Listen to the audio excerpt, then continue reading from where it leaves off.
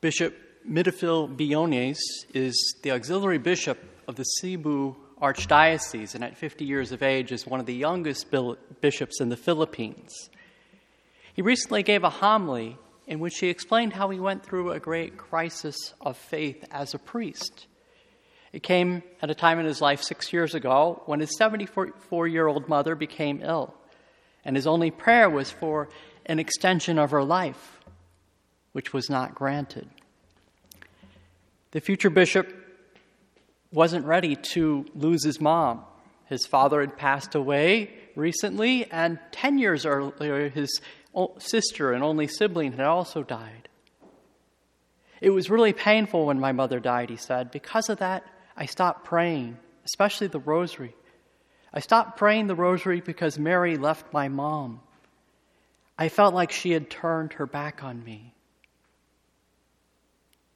At the time, Father Biones said he was doubting his priestly vocation because of grief and depression. I felt so distant from the Lord and also from Mama Mary.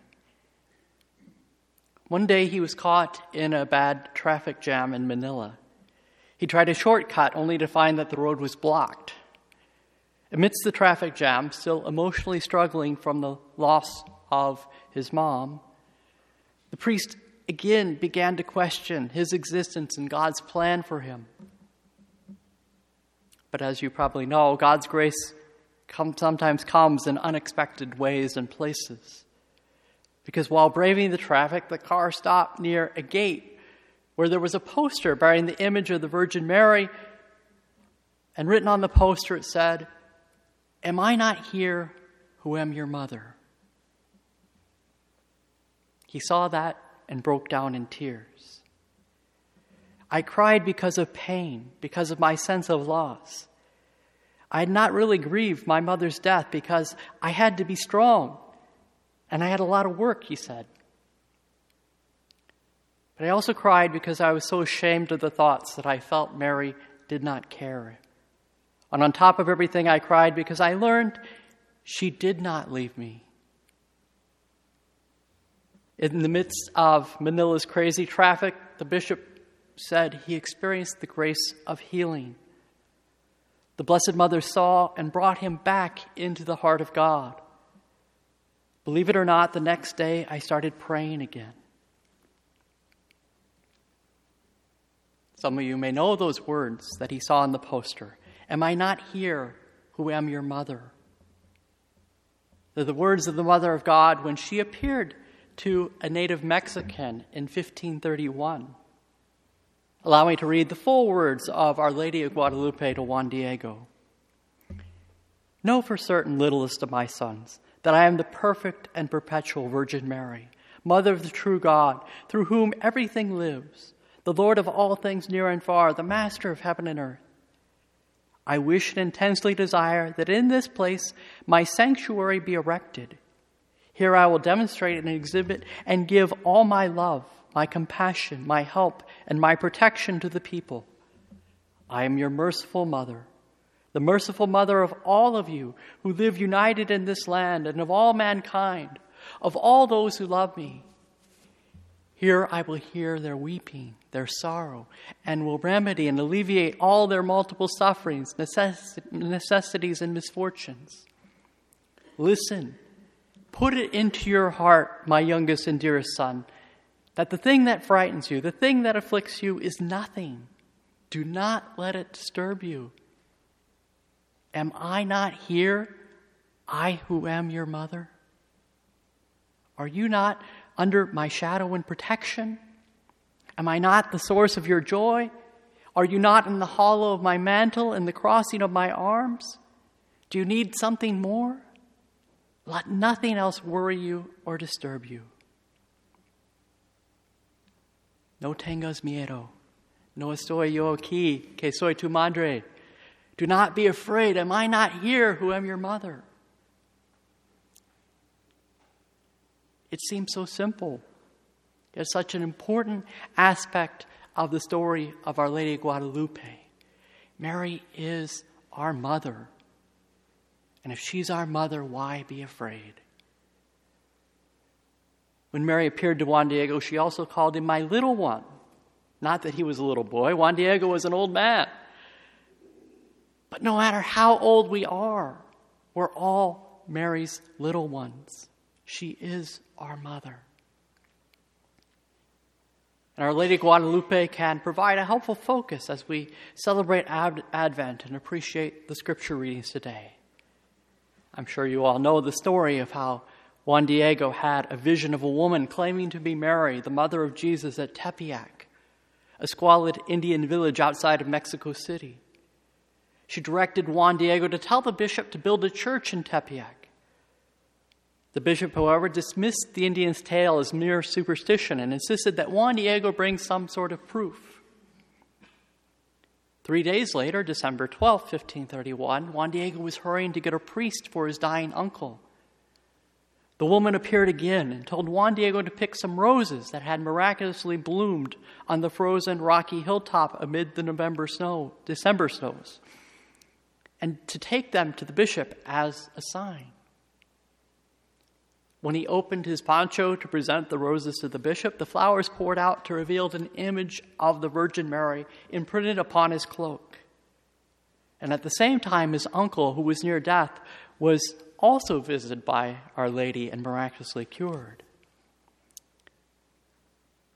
The image imprinted on Juan Diego's tilma defies all scientific explanation. There's no brushstrokes. The pigmentation has no animal or mineral elements, and synthetic colorings didn't exist in 1531. And the poor-made quality cactus cloth that's made of should have deteriorated in 20 years. Yet over 470 years later, it still hangs in the Basilica of Guadalupe with no sign of decay, as it's venerated by millions of pilgrims from around the world. Throughout Advent, we hear the message proclaimed by John the Baptist, "Make straight the way of the Lord." Just as John led people to Christ, so too Our Lady Guadalupe is the evangelizer of the Americas. She points and leads to her son and the gospel. After Christopher Columbus discovered America, when the Spanish soldiers came to Mexico to make it part of the Spanish Empire, missionaries also came with them, desiring to share the word of God with the newly discovered people, to preach to all nations as Christ had instructed. And they were quite unsuccessful. After 30 years, they had only converted a few hundred native Mexicans to the Christian faith. Perhaps they didn't understand the new teachings, which were so different from their gods. Or perhaps it was just the Mexicans' dislike for the Spanish conquistadors that caused them to reject the missionaries who came with them. Juan Diego was one of only a very few handful of Christian converts, having been baptized at age 50. But then these miracles occurred of Jesus' mother appearing to him, roses on a frozen hillside, his uncle miraculously cured, and the beautiful image left on his mantle. This event taught the people about the truth and beauty of Christ, more than the missionaries were able to. And within 7 years, 9 million of the native Mexican Americans converted to Christianity. And the devotion to Our Lady of Guadalupe continues to this day. It's clear God has chosen Mary to lead people to her son, Jesus. The devotion and passing on of faith that's come from the apparition to Juan Diego shows this. In this case, she not only went before Jesus, she truly brought him with her. Because in the image of Our Lady of Guadalupe, there's a black ribbon around her waist that signifies she's pregnant, that she has the child Jesus within her. A graphic depiction of the fact that Christ is to be born among the peoples of the New World. Significantly, Our Lady of Guadalupe appeared not as a white-skinned, blue-eyed, blonde-haired European Madonna, but as dark-skinned, brown-eyed, black-haired, an Indian mother.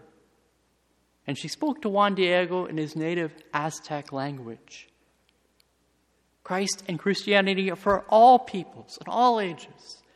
Even if the language, music, and customs are different, Christ's message is the same. True for everyone in every time and place. Consider also the location in which Our Lady chose to appear. Mexico City was the stronghold of the conquistadors and hub of the Aztec and Spanish Empire in the New World, the center of arts, culture, and religion. But she doesn't come there. She comes to Tepeyac, a poor village of conquered Indians on the farthest outskirts of Mexico City, a place with no power, no wealth, no significance, not even a church. It's a reminder of how Christ came to us. He came choosing not to come as a royal prince, not to be born in an important city like Jerusalem, but as the son of a poor carpenter.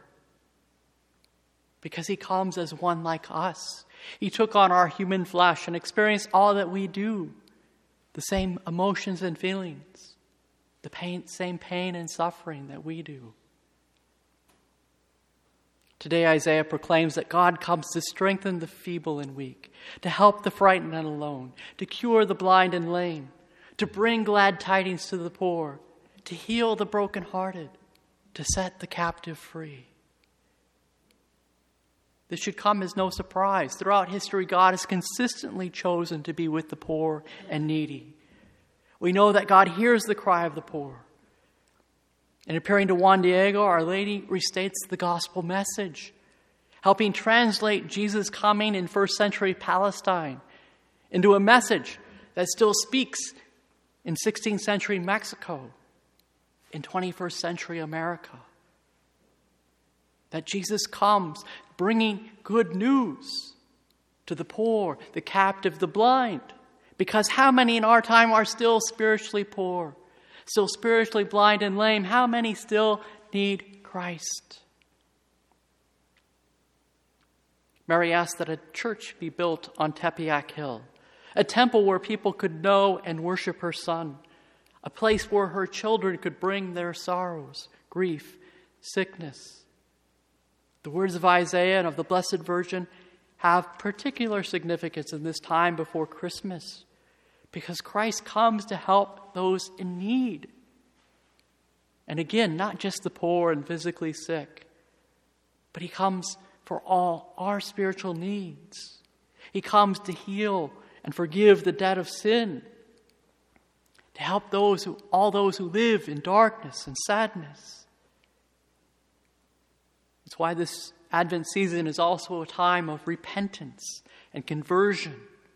The call of John the Baptist to prepare the way of the Lord is also the call of the church. Like the people of his time, we still need to recognize and admit our sins, our need for God's forgiveness, which is why we continue to make use of the sacrament of confession and recognize that we cannot save ourselves. As Isaiah says, be strong, fear not. This is a gift, an opportunity which no one should pass up. The story I told of Bishop Biones, for me, is a reminder to ask the question, has God stopped speaking and revealing himself to us? Or have we stopped listening? Are we the ones who have silenced him? Are we the ones so distracted, whether consciously or unconsciously, by all the things that we're no longer able to listen to him? The challenge for us is to not lose our bearings, whether it be in these busy times in the Christmas preparations, or those times in our lives where we encounter trial and suffering. Hear the message of Guadalupe, which is the message of the gospel. Jesus wants to enter into our lives, our families, our communities, our country. John had to go out into the desert to hear the word of God, which reminds us of the effort and purification we need to be able to listen, to hear God speaking to us.